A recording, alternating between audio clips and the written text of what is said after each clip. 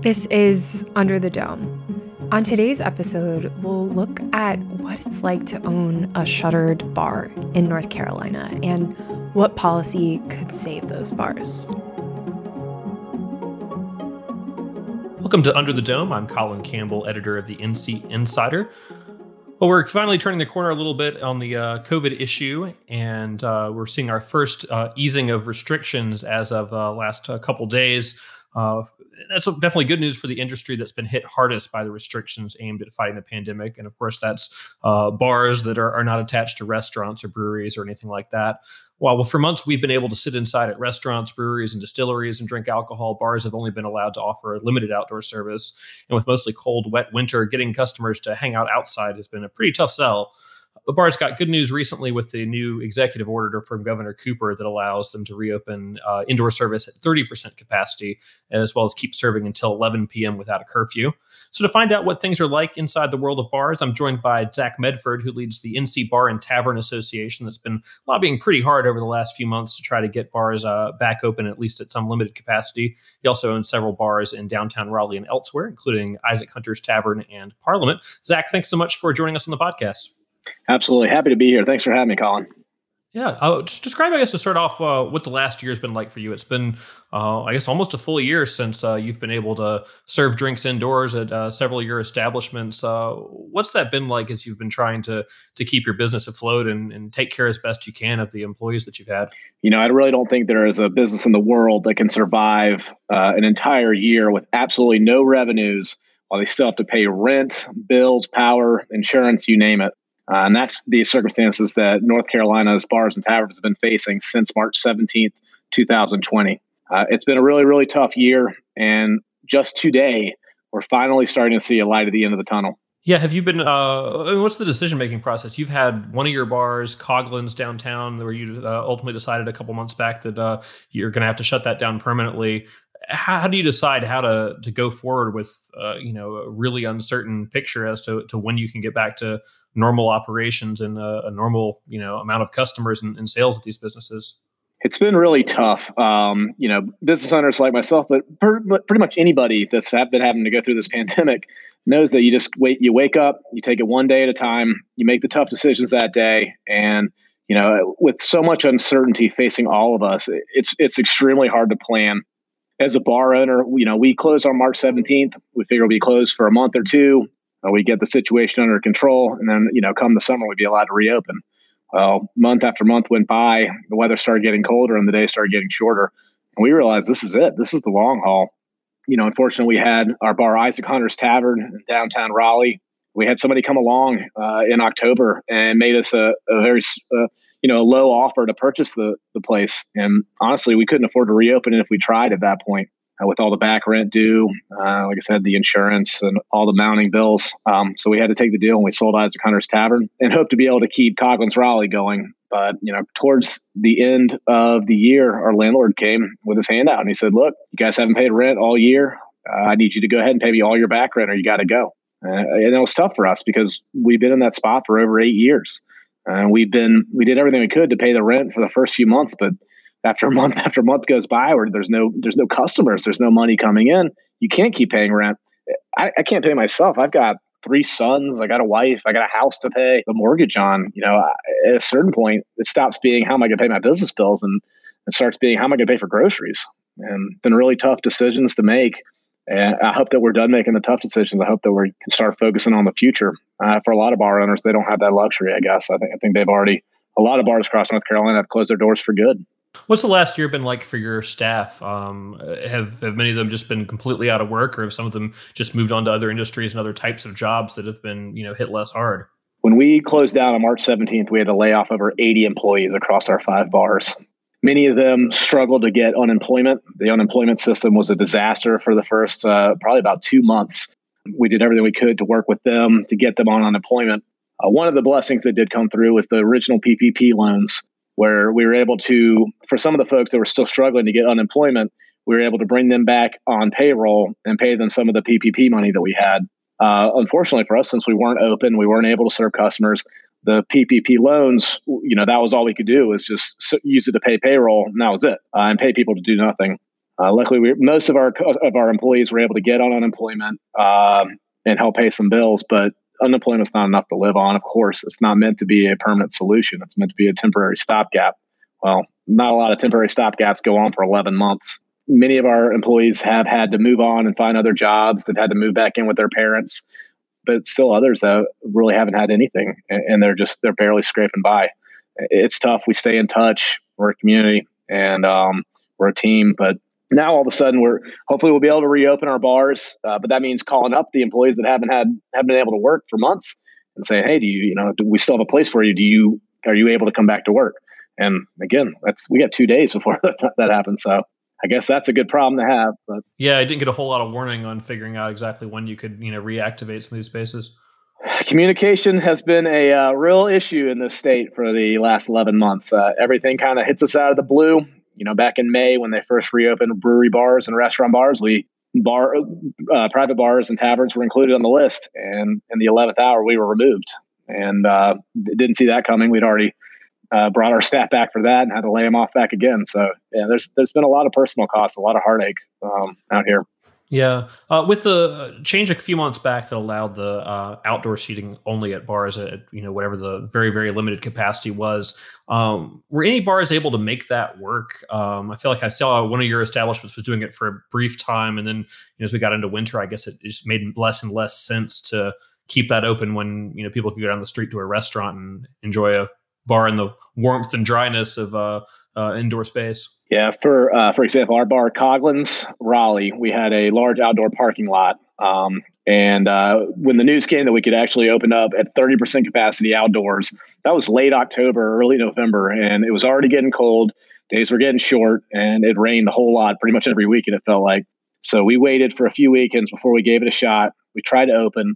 Our revenues were under 10% what they were the year before on those specific days, not even counting the rest of the week that we were closed. So Friday, Saturday, we were down 90% of revenue, and we weren't making enough to cover product, let alone pay our staff and the power and the having a DJ spin. On the other hand, we had our bar Parliament. It's a small 800 square foot bar, has about 12 seats outside in Glenwood South. Well, at 30% capacity, we were only allowed 3 customers. So, there's really not a bartender in the world that can make those numbers work. So we weren't able to open. I think that 99% of the bars in North Carolina were in the same shoes as we are. It takes a whole lot to open a bar, to run it safely. On top of having bartenders, you have to have security. You have to have folks that are enforcing the COVID-19 mandates, making sure people are wearing their masks and staying socially distanced. And you also have to make it fun. That's why we had a DJ. But take all the stress that we're going to try and hope for a clear, non-rainy night on a Friday or a Saturday when they can just walk next door into the restaurant next door and drink that same beer at a bar and hang out with their friends in the warmth. It's just like you said at the beginning, it's a tough sell, and I don't think a lot of bars were able to make that work at all. Yeah, and with the curfew, did that sort of change consumer behaviors at all in terms of people shifting their social drinking earlier in the evening, or did that just sort of encourage people who like to go out at 11 o'clock on a Saturday night to just have a house party at 11 o'clock on a Saturday night rather than going to a bar because they're all closed under the curfew? When the curfew dropped from 11 p.m. To 9 p.m., alcohol sales cut off, it just completely devastated any business we had.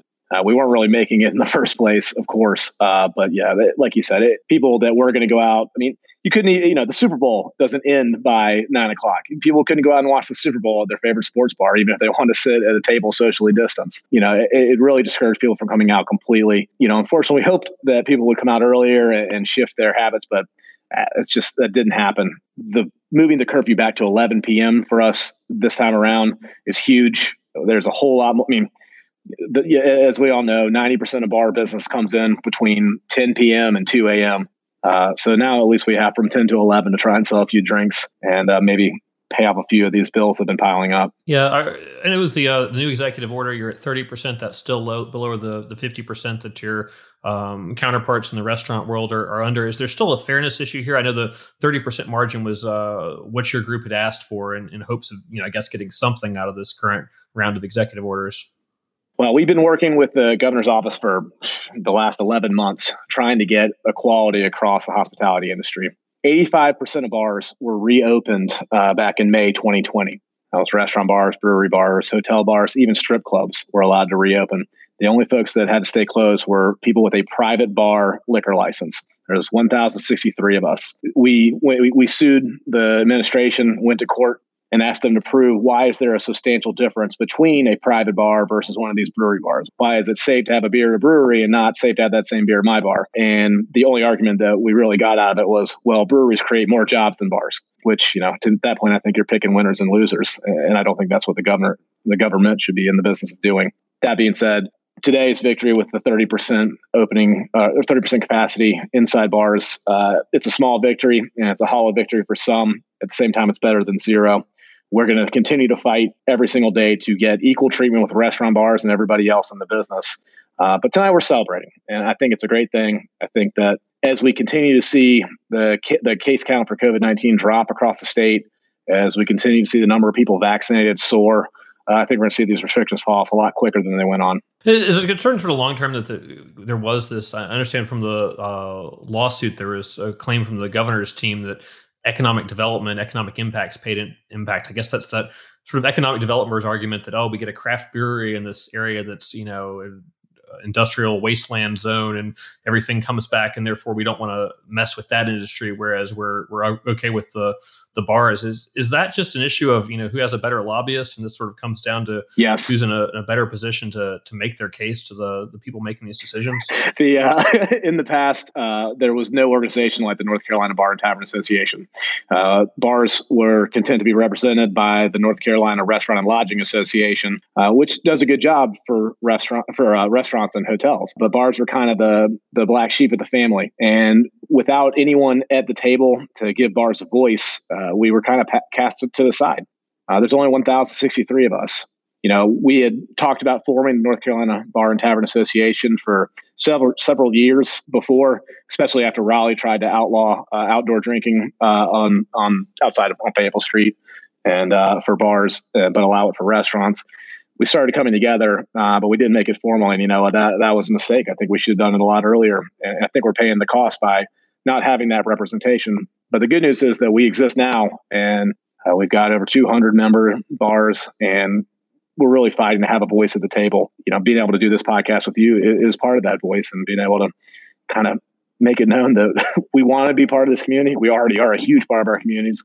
Neighborhood bars raise so much money for charity. They sponsor kickball teams. They sponsor pet adoption events. They sponsor Wounded Warrior veterans events, you name it. So when I hear that we don't make a big enough economic impact to count, it pisses me off. It's not true.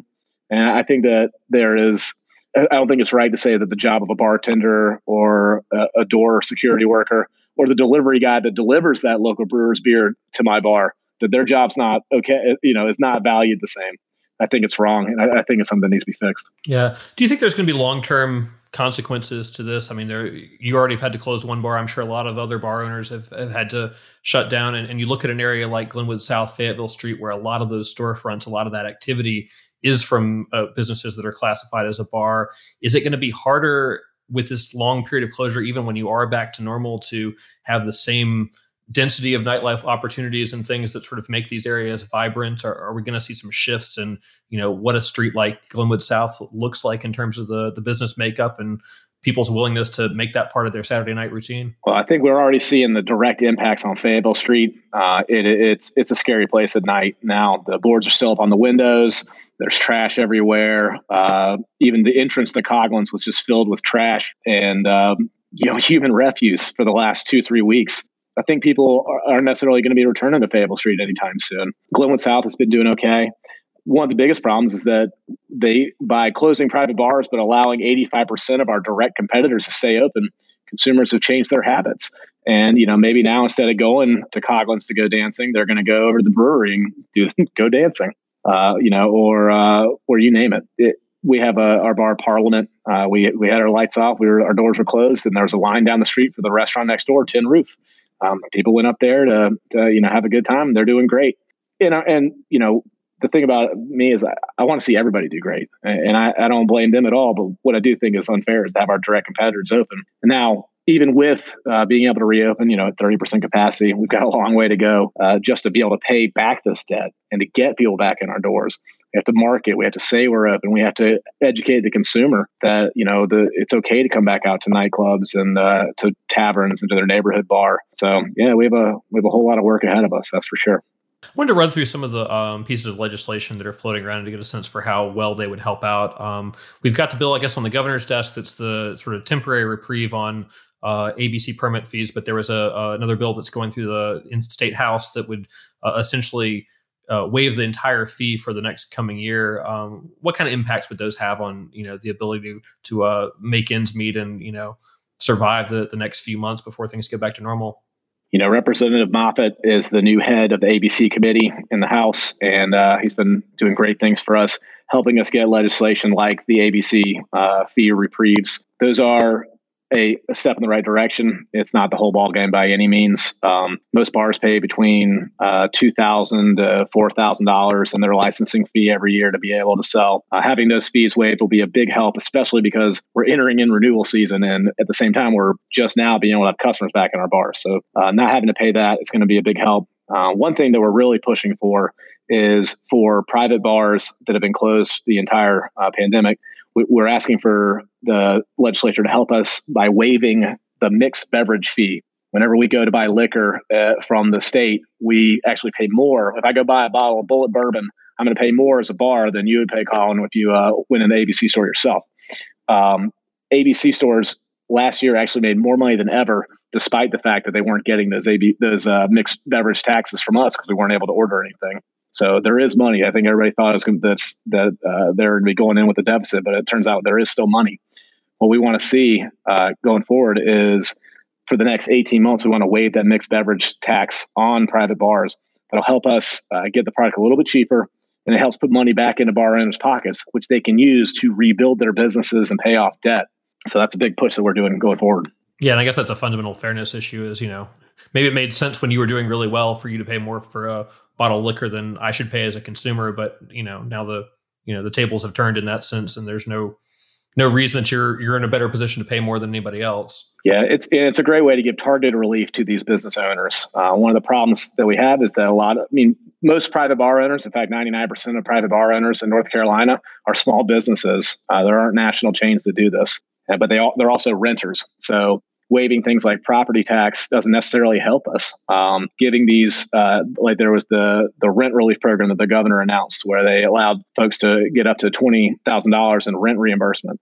Well, that money goes to our landlords. It doesn't go to the bar owners, and it doesn't go to our staff. And when a landlord says, well, wait a minute, you're behind in rent. Now I see there's $20,000 available.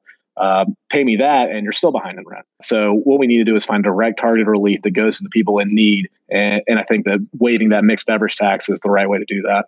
There's also a bill filed that looks at local property taxes and basically forcing cities and counties to give people longer to pay. Does that make sense for bars, or you find most bars are, tenants in their facilities and wouldn't necessarily benefit from property tax because they're paying rent, they're not paying property taxes directly? The vast majority of bars are tenants. We already pay exorbitant rates to be able to operate our bars in the buildings that we're in, and most of the time we don't own those buildings. So property tax deferral, it doesn't really help us. And honestly, really, any deferrals don't really help us either. We're already behind the 8 ball. So giving us an extra 6 months to pay an outstanding tax doesn't really do great for us. One of the things we're going to be seeing, even as bars reopen, is you're going to have landlords that come to the bar and say, hey, look, man, I've been letting you pay half rent for the last 11 months, but I see that you're open, and I'm sorry you're at 30% and not 100% capacity, but it's time to start paying full rent. And it's hard to blame those landlords. They've been suffering too. But imagine having that much back rent that's owed, and at 30% occupancy, and we don't necessarily know what the future is going to bring. We don't know when customers are going to feel safe to go back, even if the restrictions are dropped. You're going to see a lot of bars that just can't make it. I think we're going to see another wave of bars closed right around the end of the year. Is there any room for some help from direct grants? I know that was a proposal from the Restaurant and Lodging Association to try to really get at places that have lost a significant percentage of their revenue, and for those to get some of the direct payments from the state that so far have been going to businesses based on job retention, which I guess doesn't really make a whole lot of sense if you're a business that hasn't been able to retain jobs because you haven't been open. I think there's a lot of businesses in North Carolina and across the United States that have received a bunch of relief money, although they haven't had to change their operations much at all. That certainly haven't seen the drastic sales drop off that bars and taverns have seen, and bars and restaurants as well. I do think that the Restaurants Act going through the federal government right now is a step in the right direction. I think we're going to have to see relief come from the top down, and I hope that the Biden administration pushes that through. And, it's a bipartisan relief act, and I think it's something that's essential. But when it goes to North Carolina, it's up to our state government to figure out how to spend that money. And I really hope that they direct the funds to the people that need it most. And that's the hospitality industry. Is there a need to extend the cocktails to go, or has that been effective at all in terms of adding a little bit to your bottom line? I don't know how well that's worked out for bars versus for restaurants in terms of that actually being a new revenue source for the last month or so. Hey, we'll take every bit we can get. Cocktails to go is not a realistic way to make up for lost revenue of 11 months straight being closed. At the same time, it's something. And there are certain bars that are able to make it work. Delivery business, to-go business, any restaurateur will tell you, it's a tough game to be in. As for a bartender, it's tough for me to convince. I probably can't convince you to come get a Manhattan from my bar one time and pay me, $12 for it. But, are you really going to keep doing that week after week? Or is it more likely you're going to learn how to make a Manhattan in your house and go to the ABC store and do the same thing? Bars are all about atmosphere. They're about community. They're about people getting together. And in order for us to get back fully, we have to be able to do that the way that we used to. And that's why, seeing these vaccination rates going up is encouraging to us. We're ready to put the pandemic in the rearview mirror. Any other policy suggestions that you'd like to see if you were able to wave a magic wand and do what can be done to make sure your business is around in 12 months and other bars as well? I think that it's important that we find ways to support small businesses as opposed to national chains. I think that one of the major things we're going to start seeing over the next year or two is that a lot of these unique local businesses are going to be gone, and they'll be replaced with Panera Bread or, Red Robin Burgers. And that's for bars and restaurants. I think that we need to find a way to stop spending all this money in tax breaks or, building a new stadium in downtown Raleigh and taking tax money to do that. Why don't we take that tax money and put it towards the small businesses where you're getting 5 times the dollar on economic impact through the jobs that we're creating and the customers that we're serving. I think that the other thing that we really want to see is we want to see bars treated the same as restaurants when it comes to any more of this as legislation comes down. We saw it in Raleigh when they wanted to outlaw drinking on the patios for bars, but allow it for restaurants. We saw it again during the pandemic when private bars were closed, but restaurants were open. It doesn't make any sense. It's discouraging, and it's not how other states are doing it. We got to fix that. Right. Well, thanks so much. Zach Medford is head of the NC Bars and Taverns Association. Thanks so much for coming on the podcast and filling us in, and good luck as you hopefully get back to normal operations over the next few months. Thank you, Colin. Appreciate it. All right. And thanks for listening to this episode of Under the Dome. I'm Colin Campbell. For more from our politics team, subscribe to the News and Observer at newsobserver.com/subscribe. Follow us on Twitter at Under the Dome and NC Insider, and sign up for our weekly political newsletter, also called Under the Dome, at newsobserver.com/newsletters. Thanks for listening.